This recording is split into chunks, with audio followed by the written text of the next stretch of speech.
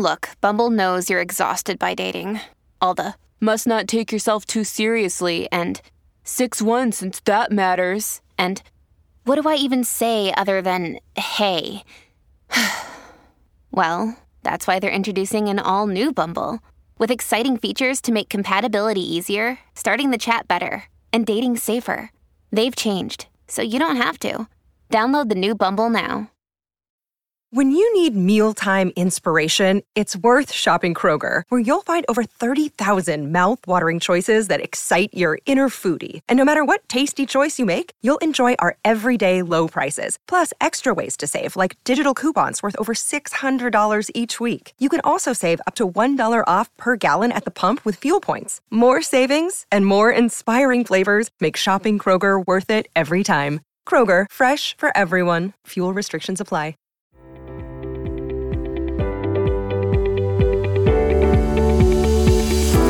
Hello, everyone.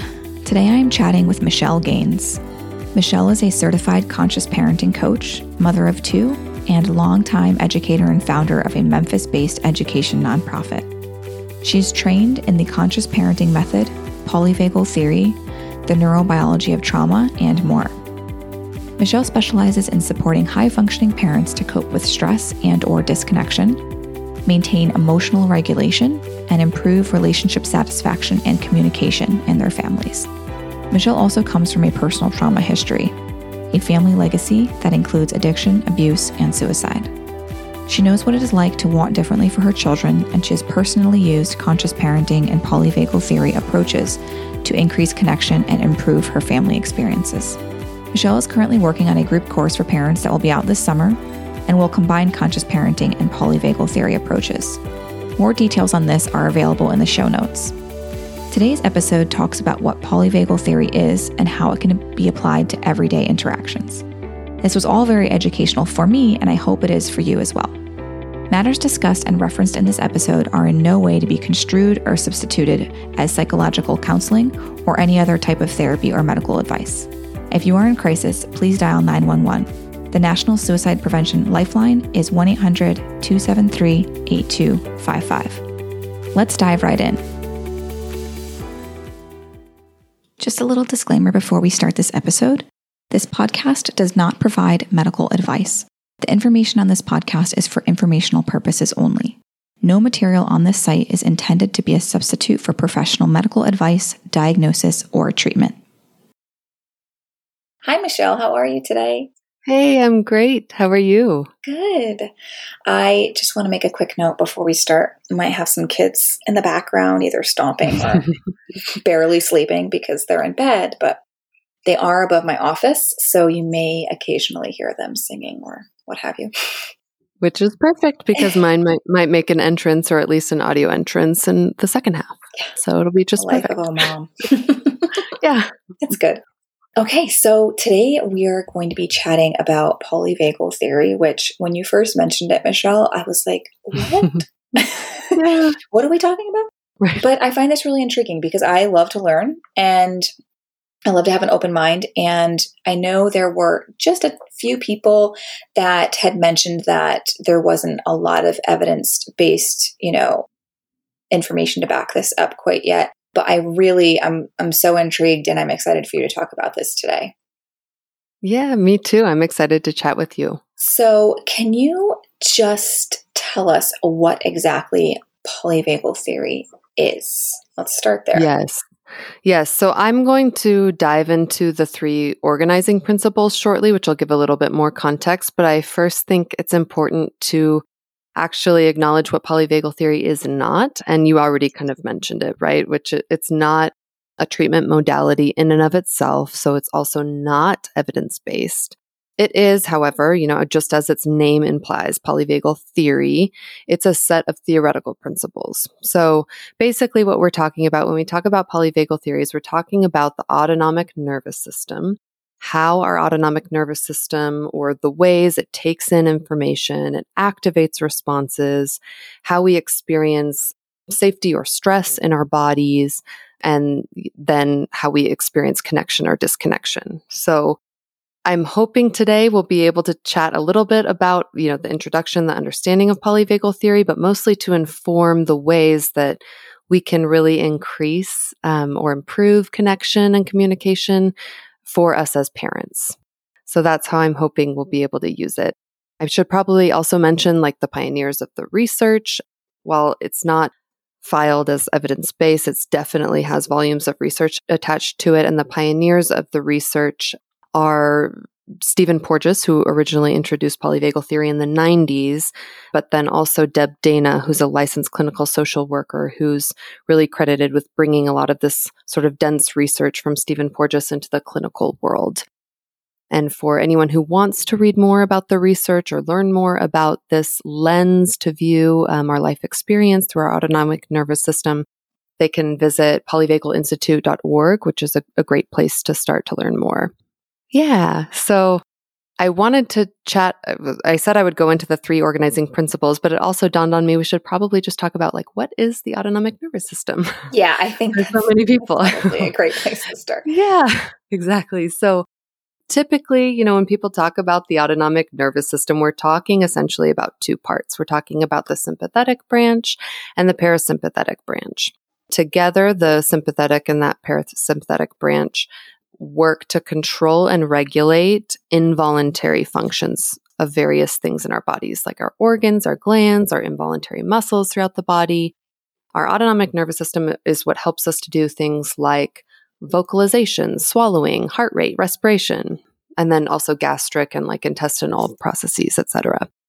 And you might even know more than I do about those processes, but that's kind of what I know generally about the autonomic nervous system. But also, the next question is okay, how do these 2 branches impact safety and stress or connection and disconnection? And it has to do with our spinal nerve that the sympathetic system runs through, and then also the parasympathetic through that vagus cranial nerve 10 that wanders throughout our body. And these work together really to regulate our safety and stress and our sense of connection or disconnection. So that's kind of generally the autonomic nervous system, but then this kind of feeds into the 3 organizing principles of polyvagal theory, which I can explain more of now. Excellent. So the 3 organizing principles are hierarchy, neuroception, and co-regulation, and I actually love to explain them backwards because I think it just makes more sense to me. So I hope it does for other people. Starting with co-regulation, so that 3rd principle. And it is arguably, the most important. And basically, we're mammals. One aspect that connects all mammals is our need for social engagement and our ability for social engagement. Not all animals have this. Evolutionarily, mammals have come to rely on connection with others, at least to an extent, for the service of survival. Mm-hmm. And I'd just like to point out here with this 3rd principle, this co-regulation, that I think so many of us think that it's reasonable to expect, we understand our infants, our fetuses, our young children require co-regulation, require proximity to a safe and nurturing adult to regulate their nervous systems, to experience safety. And that seems reasonable. And of course, we have kangaroo care research and all that. But a lot of us, I think, and especially with the clients that I work with, have a harder time applying that biological imperative, that need for co-regulation, to their own adult experience.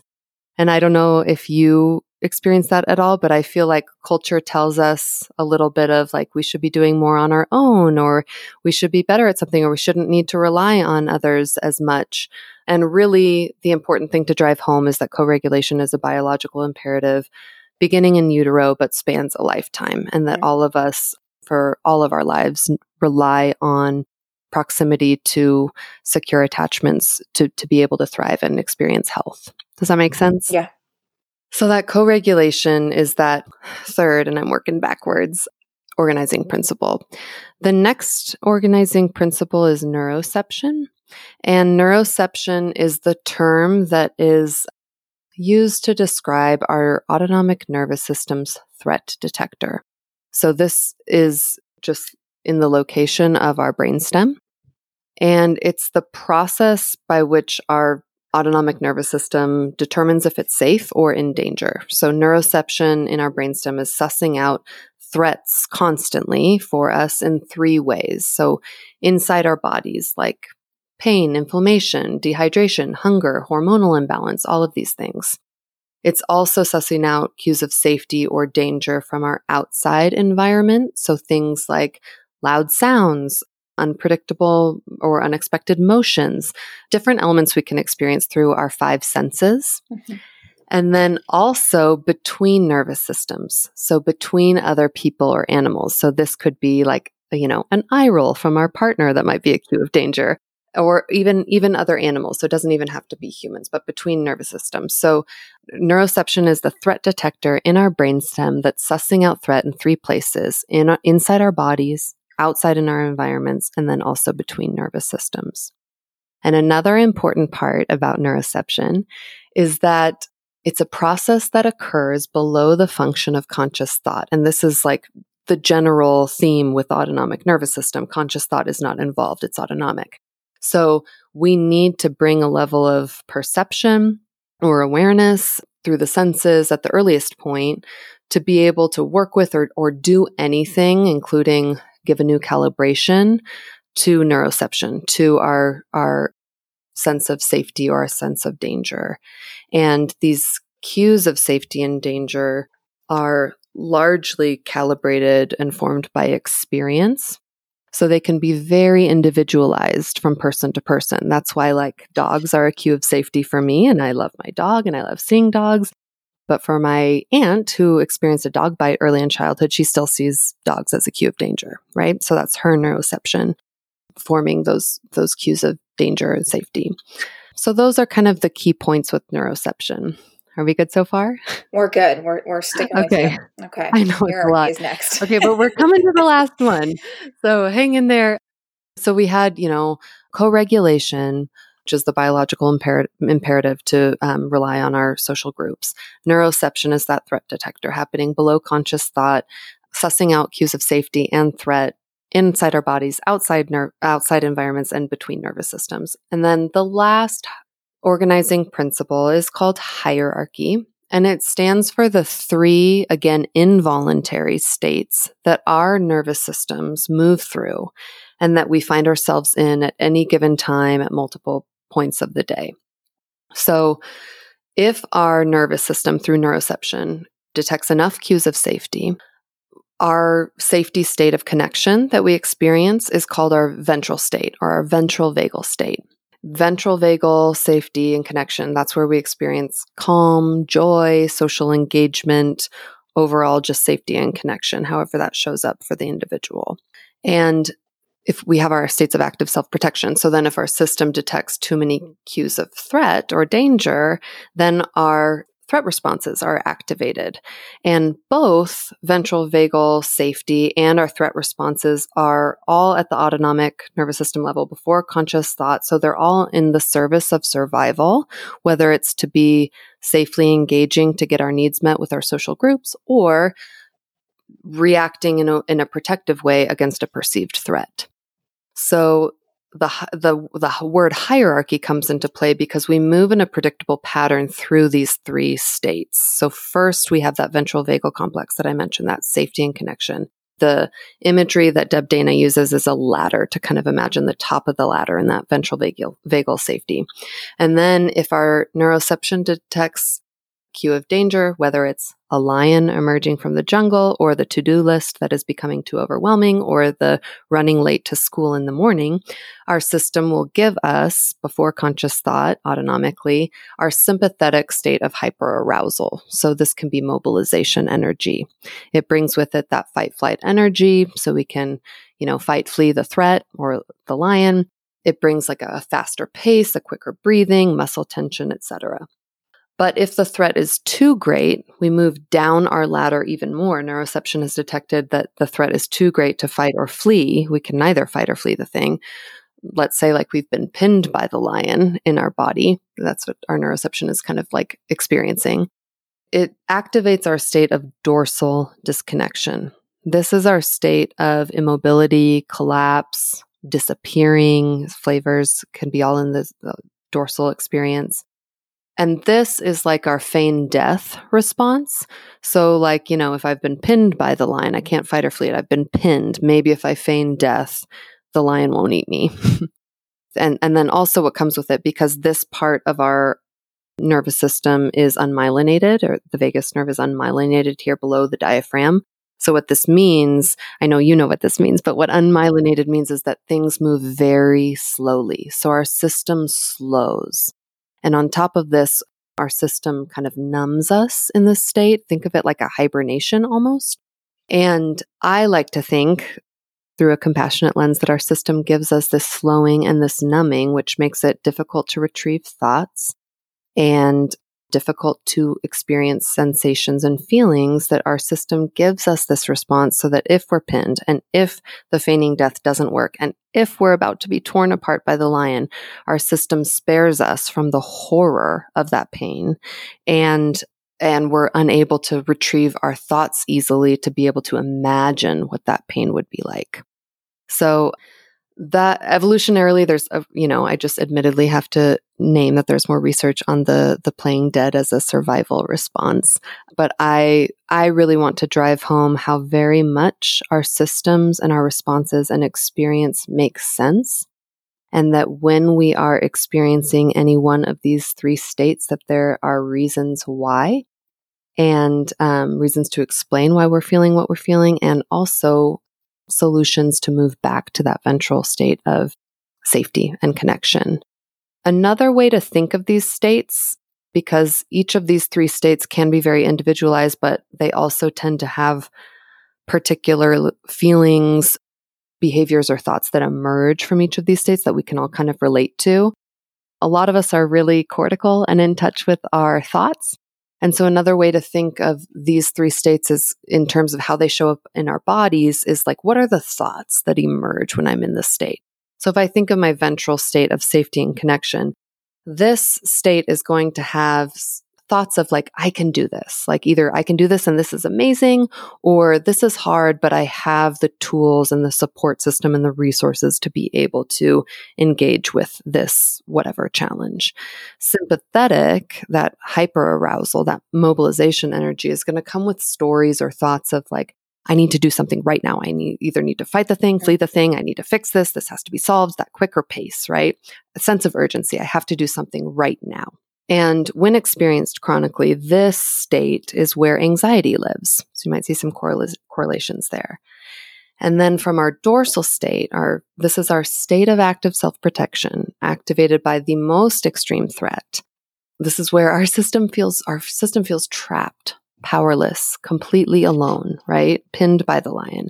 From this, we get stories of, I can't, there's no way, I'm all alone, this is hopeless. And when this is experienced for prolonged periods of time or chronically, this is where depression lives. So our autonomic states and functions can get stuck in this dorsal response. There are, of course, so many other things I can say about hierarchy, but I would just want to stress three things because I know I've said a lot, and then we'll pause. But this lens of hierarchy, or this shows us that there's a predictable order.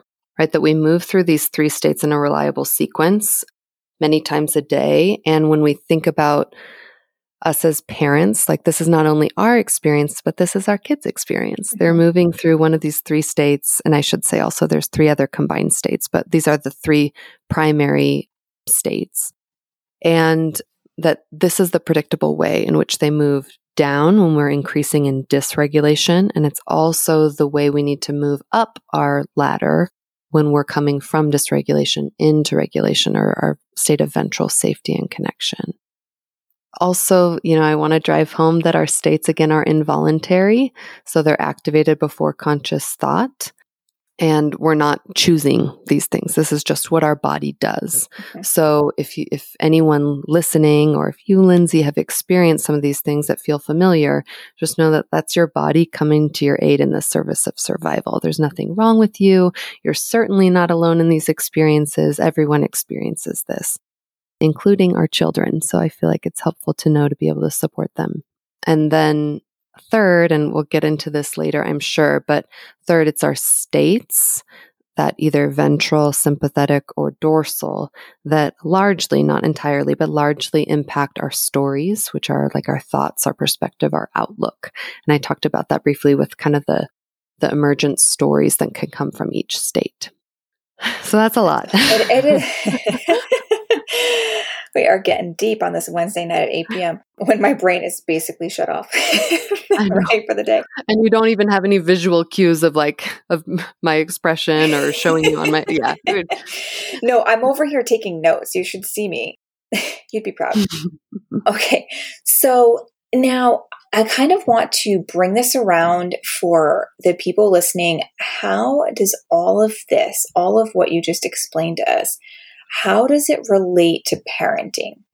Yeah. Okay. I think that will help to kind of, no, really. I mean, because Totally. I really get what I understand everything you're saying. I just want to bring it and connect it now and how we would use that with our children and how it would relate to parenting. Yeah. So all of us have an autonomic nervous system, and all of us are moving through each of the three states daily. Many times a day. So we're all experiencing, flavors of ventral, sympathetic, and dorsal throughout our life. And so it helps to just have that understanding to make way for compassion for ourselves and our own experience, and then also with how we support our kids. I think about, so I'm going to zoom out in terms of I see this being supportive to the parenting experience and relationship in three main categories. And then we can dive into a little bit more practical tools if you feel like that would be helpful too. Yeah, that'd be great. So I think of the main three ways that it's how this relates to parenting and why does it matter to know about the autonomic nervous system and polyvagal theory as a parent supporting my kid and supporting myself. So I think of three main benefits. The first is overall health. The two is a deeper connection. And number three is going to be supporting flexibility and resilience for our kids. So health, we all want our kids to be as healthy as possible. And because our autonomic nervous system controls and regulates our involuntary organs, everything that we talked about before, the more in sync that our bodies are with our autonomic functions, the more healthy our bodies are. So part of this understanding, this ventral vagal safety and regulation, we need to know that our brain can only integrate all of its parts and functions when we are in a state of ventral vagal safety and connection. So this is when our child is in their happy place, their good place, they're calm, they're somewhere on the spectrum of calm and engaged to, passionate and excited. And here, their brain has the most chance of integrating its systems. When we are in dysregulation, so we are in one of those active states of self-protection, I really just want to make this non-pathologizing because it's definitely our body coming to our aid as it's giving us this sympathetic or dorsal response. It's nothing wrong with us. It's everything right with us as our body perceives in that moment meeting a perceived threat or danger. That when we are in chronic sympathetic, I already said that's where anxiety lives. And when we're in chronic dorsal, or our kids experience chronic dorsal, that's where depression lives. And of course, anxiety and depression have a whole host of impacts to overall health, right, that come with them.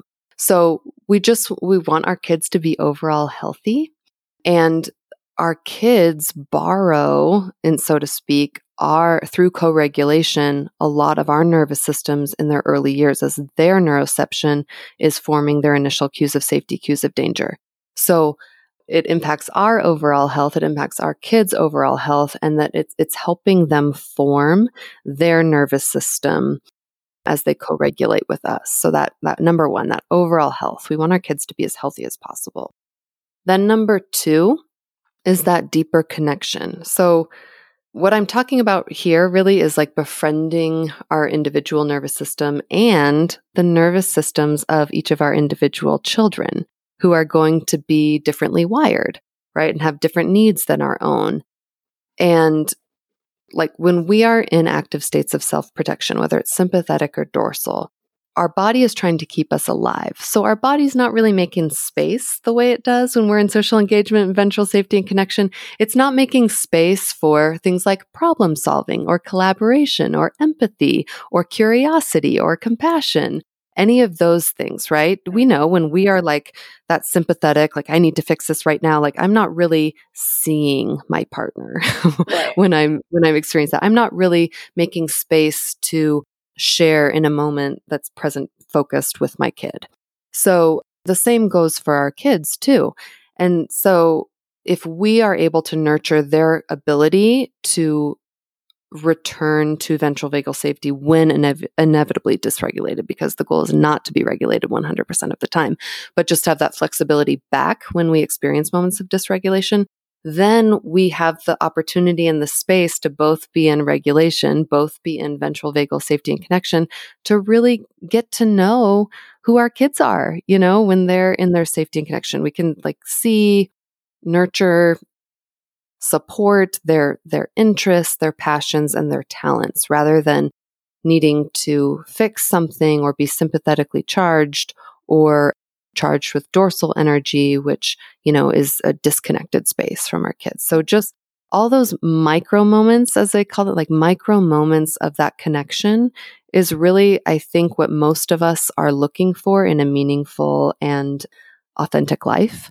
And so having space to create those micro moments of safety and connection, those micro moments in that shared ventral experience allows for that deeper connection. And then I kind of alluded to it already. The number 3, why is this important for parenting, is really for that flexibility and resilience. And when I do values work with parents, most parents have a value that's somewhere in the flavor of like, I want my kid to be flexible, to be resilient, to meet a challenge, to be able to overcome it, to have confidence through difficult situations, to know that they're going to be okay, some flavor of that. And when we, through our own work too, which it starts with us, but when we can guide our dysregulated child back to their sense of regulation as a co-regulation resource for them, we are teaching them system resilience. We're giving their system experiential evidence, muscle memory, whatever you want to call it, to know that there's a path back from a state of dysregulation to not get chronically stuck in a sympathetic state or a dorsal state. And we're showing them like, hey, it's okay. It's healthy even to experience these challenges, failures, dysregulation, whatever. The point's not to be, again, like regulated all the time, but it is important to be able to function and to be able to move flexibly, including having those pathways back to ventral safety and connection. So those are the 3 things that I pull out as the general why this is connected to parenting, to keep our kids healthy, to have that deeper connection, and then to give our kids flexibility and resilience, or at least support it. That was great description. So can you tell us now, can you give us an example? I'm going to have you pick the example. I know we have a lot in the community questions that we can dive into after this, but just give us like a little example of how you would use this with your child. Yeah, sure. So I also want to talk just briefly about a little bit more around how our states, our autonomic states, then create our stories, just because they also create more than our stories. And I feel like this is helpful to understand contextually for ourselves, but then also how we show up for our kids. And this has to do with the flow of information that travels between our brain and our bodies. So generally speaking, 20% of information that flows between our brain and our bodies is through efferent fibers, which means it goes brain down to body. And 80% of it, though, goes up from the body through sensory afferent fibers in the body up into the brain. So the flow, if we kind of imagine a brain, and I can send you, maybe to include in the notes, a YouTube video of Dan Siegel walking through his hand model of the brain that will maybe be a good visual for anyone interested to see. Yeah. But this 80% of the information is flowing up from the body at the autonomic level. And at the brainstem, we have that neuroception, which we already talked about. We have perception, which is the point at which we begin to get a sense of our autonomic state through our senses. And then we have autonomic state activation. All of that happens involuntarily at the brainstem.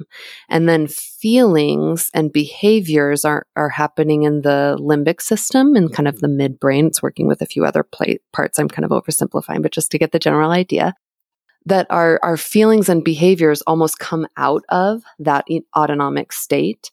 And then our cortex makes associations with thought. And then I already mentioned how our prefrontal cortex is the part in charge of integrating our brain parts and functions. And it only can integrate when we're experiencing enough ventral or regulation online. So it's helpful to know that a polyvagal theory or an autonomic nervous system informed lens will target and prioritize focus on the autonomic state, because we kind of see the feelings, behaviors, and stories from a majority perspective, 80%, right, coming out of the autonomic state. So it's going to be much more effective to treat the state and have the feelings, behaviors, and story follow. And I'll give you an example of that. So like if I'm in ventral safety and connection, I'm in my happy place, I'm feeling good, my ventral is activated. My feelings coming out of this or my emotions might be like joy, connection, I don't know, happiness, curiosity, collaboration, some of the things we already mentioned. My behaviors might be that I'm smiling, that I'm tilting my head side to side as I'm engaging with you and listening, that my shoulders are relaxed. Maybe I'm sitting back in an Adirondack chair, like just relaxing, right? Those would be the behaviors you'd see. And then the story, if I simplify it, might be something like, life is good, I'm okay, things are right, whatever. But if we go to a sympathetic sequence, if the sympathetic state is activated, our feelings here, just like the feelings for the most part of our children, will be feelings of agitation, anger, fear, frustration, feeling misunderstood, right? Behaviors might be more aggressive behaviors, furrowed brow, clenched jaw, tense shoulders. Maybe with our kids, especially our young kids, maybe they're getting aggressive if they have siblings. Maybe they're hitting, biting, whatever it is. And the story, whether it's our story or our kids, might be, this is unfair. I hate this. This always happens. I need to fix this. What do I do now? There's a sense of urgency around it. And then, of course, the dorsal sequence would be the dorsal state is activated. The feelings here might be sad, disconnected, slow, numb. Behaviors might be hunched shoulders, downward cast face, avoiding eye contact, slowing speech, quiet voice. And I'm sure, I don't know if you can imagine yourself feeling this, but I can also sure imagine my kids in this place when they go to that dorsal place with their bodies. And the story here might be what's the point of even telling you? This is always the same. It's hopeless. Okay. So I think it's just important to know that sequence or that flow. And that's not to say at all that going the other direction and prioritizing treatment anywhere above the state, I'm saying above because that's where it is in the brain, but it doesn't work because 20% of the information flows downward. So it certainly can be helpful to anchor in a thought, or to talk through something, or to target certain behaviors or have emotionally focused work. All of that is meaningful. I'm just when I get into specific tools that I'm going to apply through a polyvagal theory lens, we're going to be targeting the intervention around the autonomic state. I think that's just kind of important to distinguish.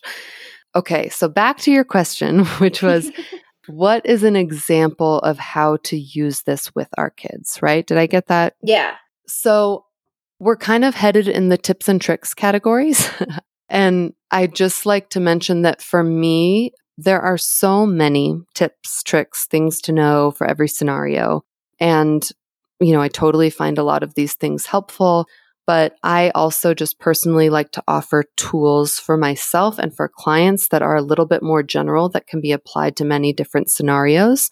One, so that it makes it easy for me to remember. I don't need to remember all the different things for every different scenario. But two, it can be applicable to multiple settings. So whether it's tantrums or sibling rivalry or disagreements with my partner, I kind of have a general framework that I can anchor in when I may be experiencing dysregulation, have a little bit less access to my prefrontal cortex to be able to think through everything and retrieve thoughts, right? So I wanted to offer kind of 3 steps as we move through an example. And the first step is personal regulation. The second step is focusing on the state as the point of intervention. And then a second step B could be a mantra, self-talk, anchor thought that you include there as you focus on the state. And then the third step is what I call and what Deb Dana calls the 3 C's. So I'll go into each of these, but let's come up with an example. The most common example that I get is, reactivity. Like a parent comes and says, I want to work on my reactivity. I'm saying things that I promised myself I would never say. I'm doing things that I never thought I would do around my kid. So how do I pivot? And what the child is doing is really irking me. Maybe it's a loud noise or an annoying behavior, whatever. So a lot of this, it's not like a quick fix response for a lot of this, because first we have to work on our own, as I said, the first step, that personal self-regulation at the beginning. But then how am I going to support my kid? So if my kid is throwing a tantrum, let's say throwing a toy across the room, okay, maybe no other sibling is involved in this scenario. First, I'm going to check in with myself and see okay, am I activated now? Am I in a sympathetic state of needing to do something urgently right away where I'm not focusing clearly and able to empathize and support my kid fully? So the first step is going to be personal regulation. And if we have time, we can talk about that in a little bit more detail. But try to bring enough. I don't know if you'd be able to get totally ventral while kids are throwing things and dysregulated and screaming or whatever, but enough ventral online to feel like I can do this. Yeah, this is tough. This is hard. My kid's having a hard time, but I can do this. Okay. And then the next step is focusing on the state. So one caveat, I guess I should say, for the first step is, obviously if there's any safety issues, we're going to intervene and make sure everyone's physically safe, right? Right. But assuming everyone's physically safe, that second step is the focusing on the state as the point of intervention. So we have a tendency, myself included, especially when dysregulated, to focus on those emergent properties of the state, to look at maybe it's the emotion, maybe it's the anger that my kid is expressing that is actually making me a little uncomfortable that they're so angry. Or maybe it's the behavior, maybe it's the throwing things and I need to fix this behavior. I need to have a behavioral intervention right away. Or maybe it's the words. Maybe as the kid's throwing something, the words are, I hate you. You're the worst mom. And that feels really, or I hope you die. Something really dysregulating, really unkind words that can be really activating for us. And I'm going to encourage people through this set of tools that I'm offering, or these steps, to focus on the state, to not go to the emergent properties, try not to focus on the emotions, on the behaviors and the thoughts or stories that are coming from the kid, and see this as dysregulation. So if I were to look at this picture, I would see very clearly that my kid is in a sympathetic state of hyperarousal. They're angry, they're frustrated, they're fighting me mostly. Maybe they're also a little bit fleety, but they're mostly in this fight or flight sympathetic mobilization charge. And everything that comes out of that is going to be in the service of their survival. And then with mantras, self-talk, anchor thoughts, and that sort of thing, I really encourage people to find things that work individually for them.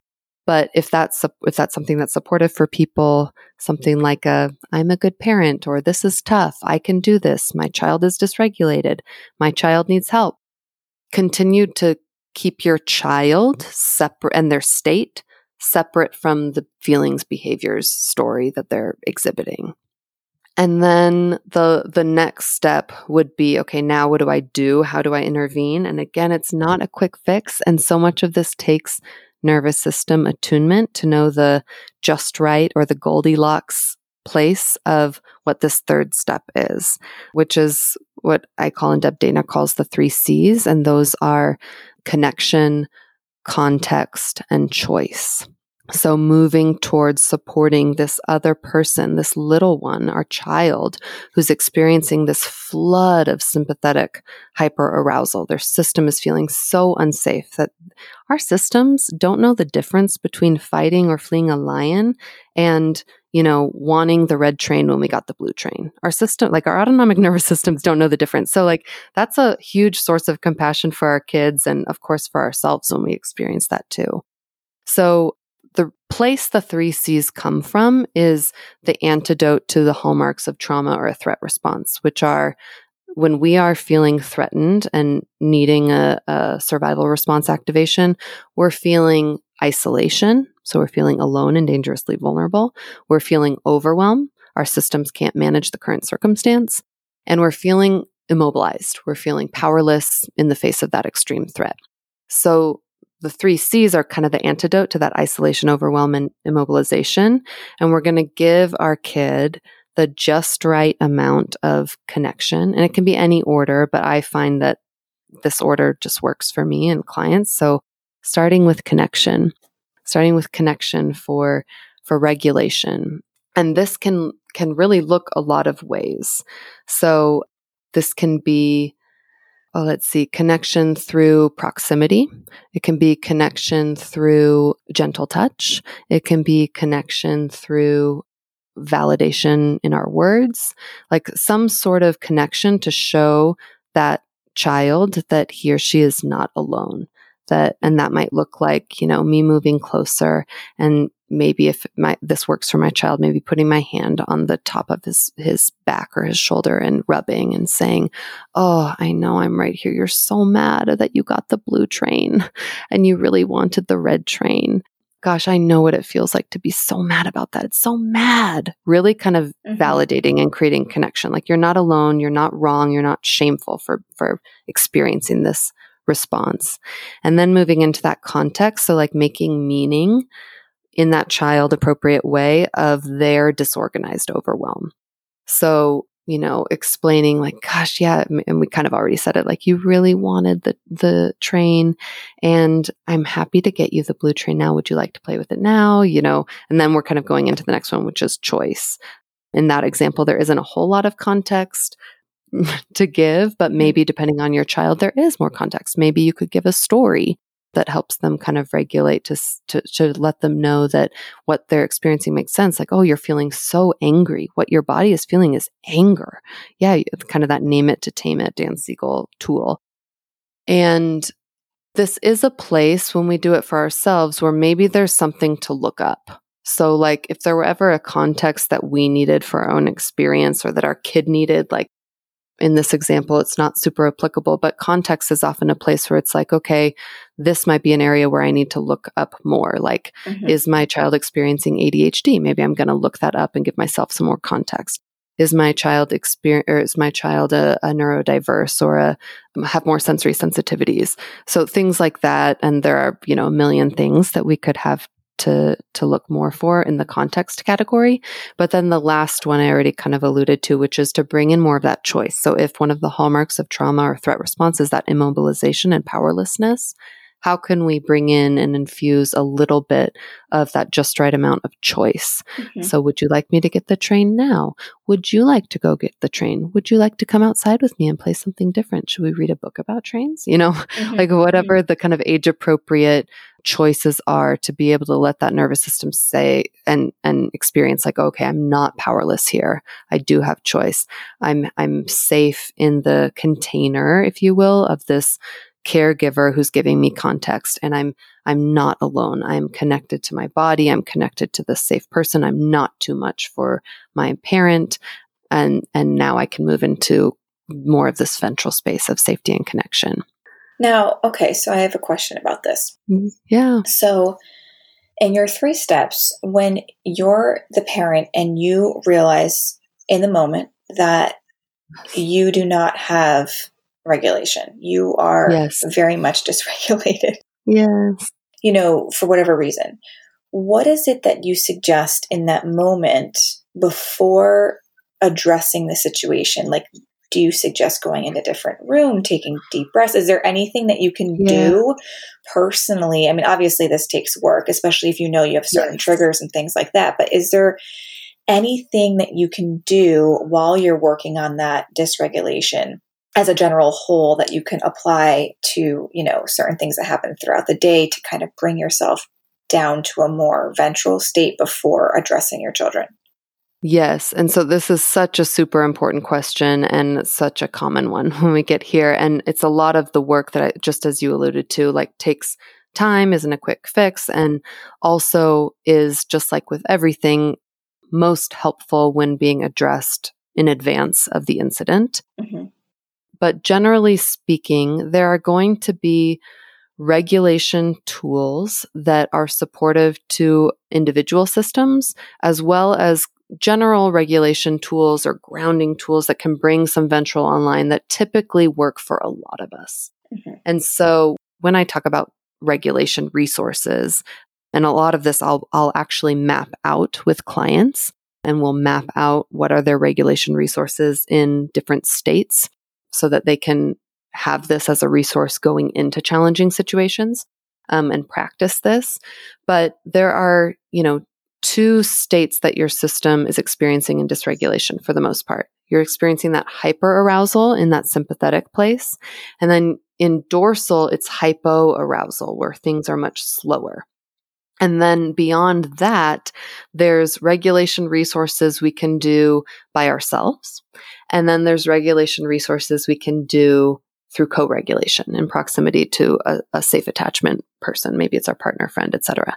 And so, what we're talking about in this scenario probably is going to be like, the options are probably going to be some version of a self-regulation, right? I don't know if we'd have the ability to co-regulate with someone or something right away in that moment.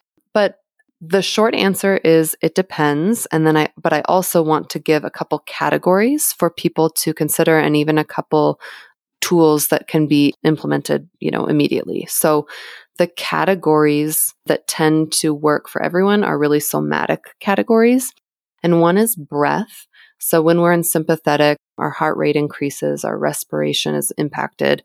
So in sympathetic, we're going to want to engage in breath that is more slowing, to slowly, safely show our system in that hyperarousal that it's safe to come into less mobilization. Mm-hmm. Okay. And I'm going to stick with sympathetic in this example just because for most people, they're in this example, or a kid having a tantrum essentially is going to bring up a sympathetic response versus a dorsal disconnection response. We're going to need to fix something right away. And so our breath, slowing our breath can be really helpful. If it were dorsal, we'd want to have more of an activated breath. So kind of sharp inhales, sharp exhales, maybe even longer inhales to show our system that it's safe to move out of hypoarousal into more mobility, right? So we have breath, we have touch. So there can be places in our body that are helpful to touch. If we're in sympathetic, some people like a self hug for both sympathetic and dorsal actually, but you can kind of hug yourself and like show yourself either that you're slowing and coming into a bit more stillness if it's hyperarousal, or begin to feel that gentle touch of your own system if you're in dorsal. Movement. So like discharging, when we're talking about regulation, we're coping with stress, but we're doing it in a way different than isolated coping. Regulating is managing stress, but with processing the dysregulation. Okay. Instead of numbing through some other coping, not that one is better or worse, but I'm talking specifically about regulation. Mm-hmm. And so if we can move our bodies in a way that helps to discharge, so like, sympathetic is really a part of a combined state of play. So if we can dance or shake or, things that animals in the wild do to regulate their systems and bring them back into homeostasis, but that aren't as socially acceptable for us. Like, anything that we're like dancing and shaking and like, even vocalizations, a sigh can be made in all of the states, like a ventral sigh, a sympathetic sigh, and then dorsal sigh, like, so that those vocalizations are another one with some movement also involved. And then if you have any thoughts or self-talk or mantras that can help you, those are kind of supportive categories. So in the moment, I think just acknowledging, if you haven't done any prep work, like just acknowledging, oh my gosh, I am sympathetically charged right now. Like I am in the state of survival, protecting myself against a threat. I might even see my kid as a threat in this moment. Just acknowledging that is a great first place to start. And if you have given some thought to these categories of like, okay, breath and touch and movement, sound sights, any sensory things, and then thoughts or self-talk mantras that we can engage in to kind of help bring enough ventral online to feel in connection with our child to support them through the behavior or through the experience instead of against our child or needing to dominate our child or whatever it is. That's kind of generally what to do in the moment. And of course, if you've done some of this in advance, you have your map that maybe you've done with me, and you have your tools that work individually for you beyond some of the things in the categories that I mentioned. Excellent. So now I have one, I guess, I mean, it's tied into everything, but now you have me thinking. Yeah. So when you're postpartum, I mean, obviously our hormones are completely haywire, right? Yeah. And I have personally struggled, randomly postpartum after each of my kids. And with each one, it was different, right? And I think that has to do with hormone levels, depends. Yeah. But does that make us, do the hormones make it hard for us to regulate? And and I don't know, you might not know the answer to this question, but does it change after your different children? So like, for example, if, after my first, I had no issues. I felt like I was able to regulate. Things didn't really bother me. After my second, I realized, oh, wow, I feel really dysregulated and get really quick to anger. Things like a messy house or, certain things really set me off. But then, I have my third and I'm not really experiencing that as much this time. Like, can that happen? And it be related to hormones? Yeah, well, hormones are absolutely a part of the autonomic experience, right, particularly at the neuroception level. Like, that's going to be an internal experience where if our hormones are not regulated in their own way, I guess, for lack of a better word, like that's going to be perceived danger at the internal level. Like our system is vulnerable, especially if it's, the cortisol hormone at play, like that's going to be associated with anxiety and a sympathetic response at minimum, right? So hormones absolutely come into play in terms of system activation and the autonomic experience. And like the next part of the question is like, how do they impact the ability to regulate, Mm-hmm. And just like, I want to expand that because I think it's a super important specific topic that I think a lot of women, myself included, can even relate to. But if we expand that to the general experience of the perceived dangers internally, we can also then say like, well, does inflammation, does pain, does hunger, do all of these things make it more difficult to regulate? And absolutely. So, just like we said at the beginning, like we are diving into a really big general topic that some people dedicate their whole lives to, specific parts to researching. And I really want to underscore that I'm not here today saying that this lens is the end all be all. And it makes me think of another question I get, which is like, I have X label or X condition or belong to this community. Will this work for me? And the truth is that it's like community care, a team approach. There are going to be many things. That's why I say like context might be something to look out for. If you're experiencing hormonal imbalance, this would be a great place at the context level to be like, okay, well, I need support with getting my hormones in balance and whatever that looks like and how that feels for me. So I do just want to mention that whatever it is, whether it's a neurodiverse child or someone with ADHD or chronic pain, like or pelvic floor dysfunction, whatever the thing is that is impacting your system's ability to maintain ventral vagal safety and making it difficult to regulate when dysregulated, it's important to seek out support for those components as well. Yeah, I get that.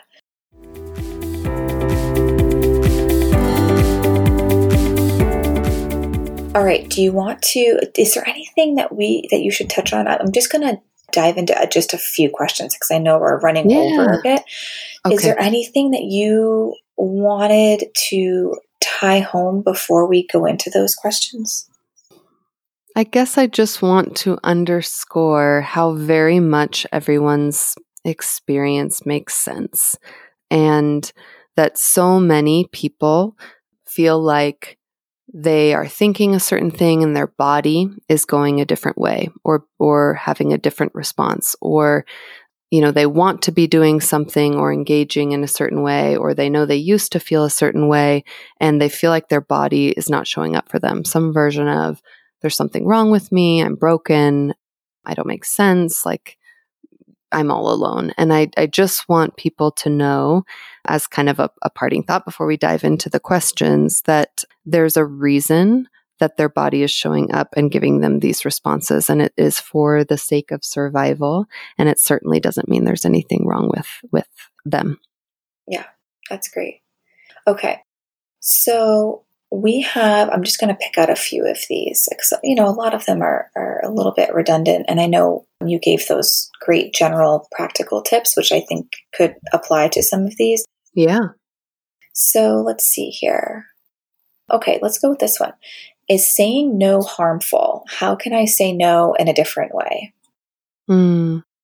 First off, no, generally speaking, saying no is not harmful. I think a lot of us know that every time we say no, we're saying yes to something else. So what is it that we're focusing on saying yes to? I'm wondering here if there's any parent or mama dysregulation around saying no, because it can be really dysregulating for a lot of us based on our past experiences to hold a boundary, right? And to maintain a boundary. And so boundaries are really important, and we could spend a whole episode on boundaries.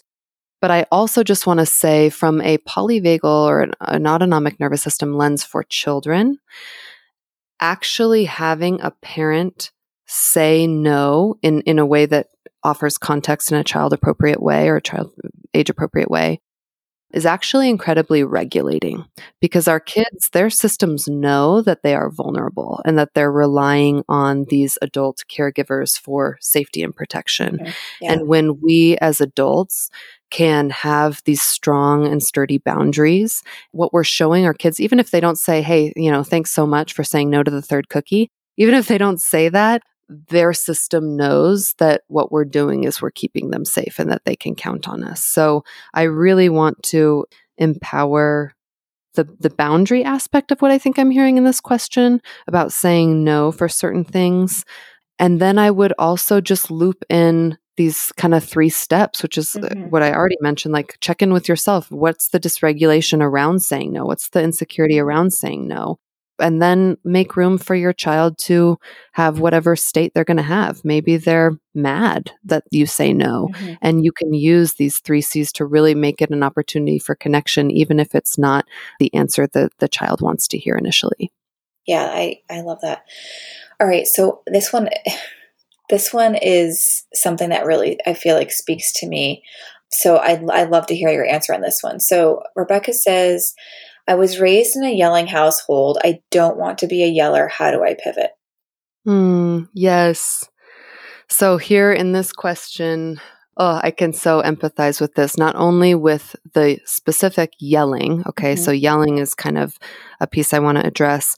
And then also with this, I was raised with yelling. I was raised with X. It could be anything. I was raised with something that I don't want to bring into the family that I'm creating. Okay. So there's kind of those 2 layers that I'm hearing in that question. And first off, going back to these steps, let's talk about yelling. Is there any dysregulation on the part of this parent around yelling? And is this a really scary thing? Is this activating her nervous system because yelling was really dangerous in the past? And with yelling specifically, I know this is kind of a very specific tip or tool, but generally speaking, I really like to normalize the functions of our bodies. And yelling is something that our body does. And so there has to be a reason for it. And so to make something very clear through context, what I say in my house about yelling and what I have supported clients in doing is some version of, we yell when we are in danger and we need help. So that's the point of yelling. Yelling is actually very good. It's very helpful for us to be able to yell, because when we're in danger, whether it's we're hurt or we're unsafe, then we yell and we need help. So that's why we do that. And so sometimes just that context piece can bring some of the dysregulation around the behavior of yelling into a little bit more of an understanding of like, oh, okay, yelling's not all bad. Here's the reason for it. Here's how I'm going to use it. And then it also is that low-hanging language. Like, when the kid's yelling, are you in danger? Do you need help? Oh, I don't think so. So we don't yell. We yell we don't yell in this situation. We're yelling only if we're in danger, if we're hurt, or if we need help, right? Mm-hmm. So that's how I would address just specifically the yelling. And then, this bigger idea of, I don't want to be a yeller. How do I pivot? And this is this potentially could just be an opportunity to explore, like, what are my past experiences that were not supportive to my autonomic experience, that were actually incredibly dysregulating, maybe even chronically dysregulating for me? And how can I slowly create more cues of safety around how my body at an autonomic level, at a below conscious thought without any of my choice, is responding to this yelling or to this whatever it is that I'm trying not to include with my new family I'm creating? And that is the work that I do. And just kind of moving through neural exercises that can reshape the autonomic patterns that our systems have, guided by neuroception around cues of safety or cues of danger. Yeah. Yeah. All right. So how about this one? So, and this can be the last one. I know we're going over here. So my son yells, "Go away," to every emotion: pain, anger, sadness. What should I say or do? Yeah. So my son yells. So I'm going to come back to my 3 steps. So my first one is, one, like, my son yells. Okay. So first I want to acknowledge that is a behavior. And I'm first going to say, like, okay, am I experiencing dysregulation around the yelling? It's similar to what we just talked about. Like, am I experiencing dysregulation? Do I need to regulate myself? Okay. But then we're going to focus on the state. So why is a child yelling? Are they in danger and do they need help? Mm-hmm. If not, they're yelling because they don't have the skills to communicate their need. And so I invite people to think about, like, what is the cue of danger or the need that activated the sympathetic response we're focusing on, that then mm-hmm. from which the yelling emerged. Yeah.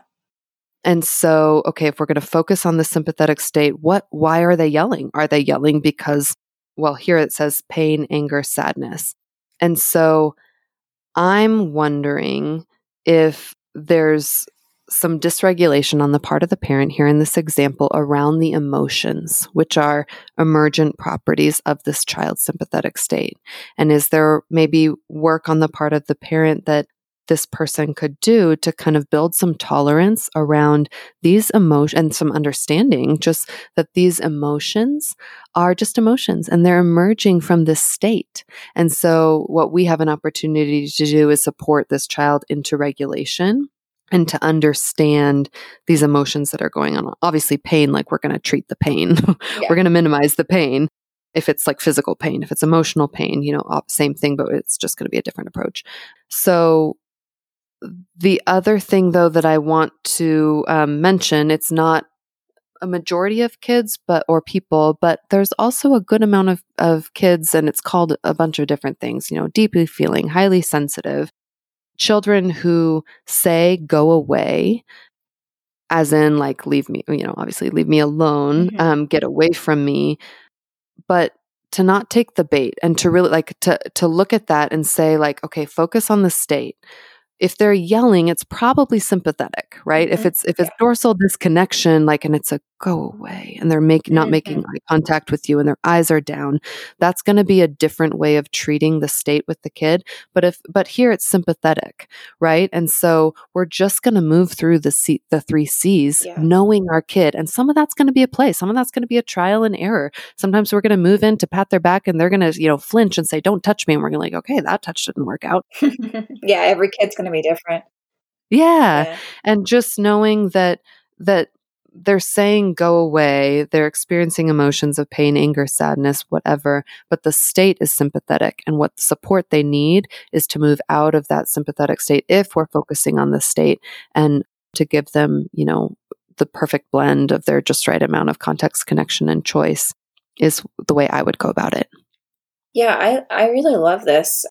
I've really enjoyed this conversation just because I think this really helps to, as parents and, obviously as a mom of 4 over here, it's really about survival, like through the day. Mm-hmm. And so there's all these different things that happen through the day. And, your kids will do a million things that are not going to be helpful, right? I mean, they're not here to necessarily be super helpful. And so just kind of understanding that they are dysregulated and, where it's all coming from, and that we too experience these same things all of the time, I think is so helpful, and to just have those like simple tools that are very general, you can really apply those to so many different situations. Yeah, it's been really great.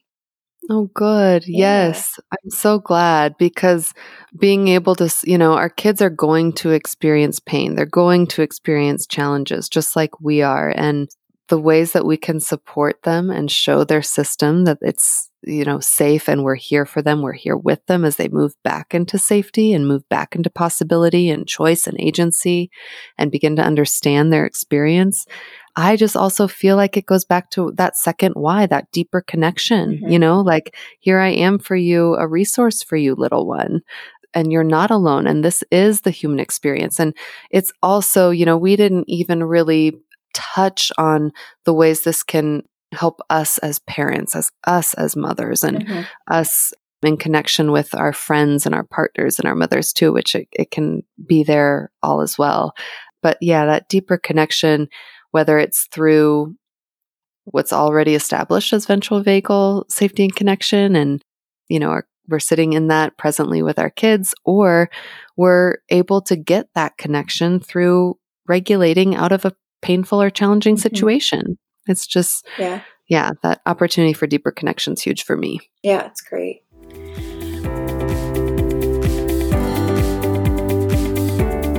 All right. Okay, Michelle. So let's end. And I'm going to ask you, these are 2 random questions. These are questions I ask all of my podcast guests, and it doesn't have to do with anything that we talked about today. The first question is, if you could give one piece of advice to mothers, what would it be? Yes, I would give this to myself too.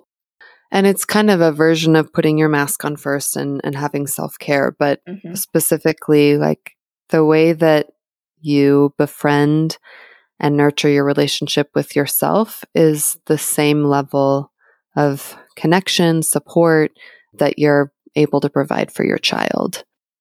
I love that. That's great. The second question is, if you could make one dinner for your entire family, and it's something that everybody would eat, and it's rather quick and easy, what would it be? Well, it's a crock pot thing, so I don't know if that counts as quick, but it's low maintenance throughout the day. It's quick in the beginning of the day, and then it's done. It's great. Yeah. The one that we do, I actually have 2 really picky eater kids, and one that, like, most of the time, honestly, we're making a different dinner for them than what my husband and I are eating. But one that they will eat, that we all eat, is tortilla soup in the crock pot. Yeah. And we do slow cooked chicken breasts, and we put in the morning, we'll do even frozen chicken breasts, chicken stock, and diced either serrano or jalapenos and onions. And we'll let that simmer at least 6 hours, kind of depends on what the chicken needs. And then, pull the chicken, and then we'll just have fixings to garnish everything with. So we'll make a pot of rice, and for the kids, they still have their like 3 section separated plate. So we'll do rice with some broth for them, and then a different section will have chicken, and then a different section will have avocado. And then for my husband and I, we'll do the soup and over rice with cilantro and avocado and lime and tortilla chips. And it's just one that is a crowd pleaser. Yeah. And I think kids just love having like the choices. So we do like a similar like taco bowl, and they Yes. just love being like, oh, look at, there's cheese, there's avocado, there's sour cream, there's, taco sauce, Yes. there's like all these different things that they can add onto their personal bowl, Granted, two of my kids pick the same thing every time, but maybe one day they'll venture out. The choices are endless. Yeah. We'll see. But yeah, that's a great idea. I'm storing these dinners in my back pocket for when we do our kitchen reno, and I That's right. need crock pot ideas because they're so easy, Yeah. I can just throw everything in there and then dinner's ready at the end of the day. Yes. All right, Michelle. Well, thank you so much for joining us. This has been so helpful, and I hope it's been helpful for some of the people listening as well. Yes, me too. Thank you so much for having me. It's been a pleasure to be here. Thank you so much for hanging out with us today. All resources mentioned in this episode can be found in the show notes on lindsayandco.com. To continue these important conversations, head over to Motherhood Meets Medicine on Instagram. Let me know what you learned from this episode and who you would love to hear from next. I always love getting feedback from you. If you're finding value in this podcast, please rate, review, subscribe, and share with a friend. This will help us to reach even more women from around the world. I'll catch you next week. Until then, don't forget to find some time to unplug, unwind, and have a little fun.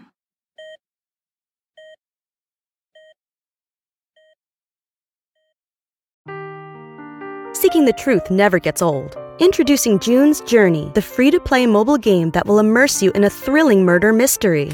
Join June Parker as she uncovers hidden objects and clues to solve her sister's death in a beautifully illustrated world set in the Roaring '20s. With new chapters added every week, the excitement never ends. Download June's Journey now on your Android or iOS device, or play on PC through Facebook Games.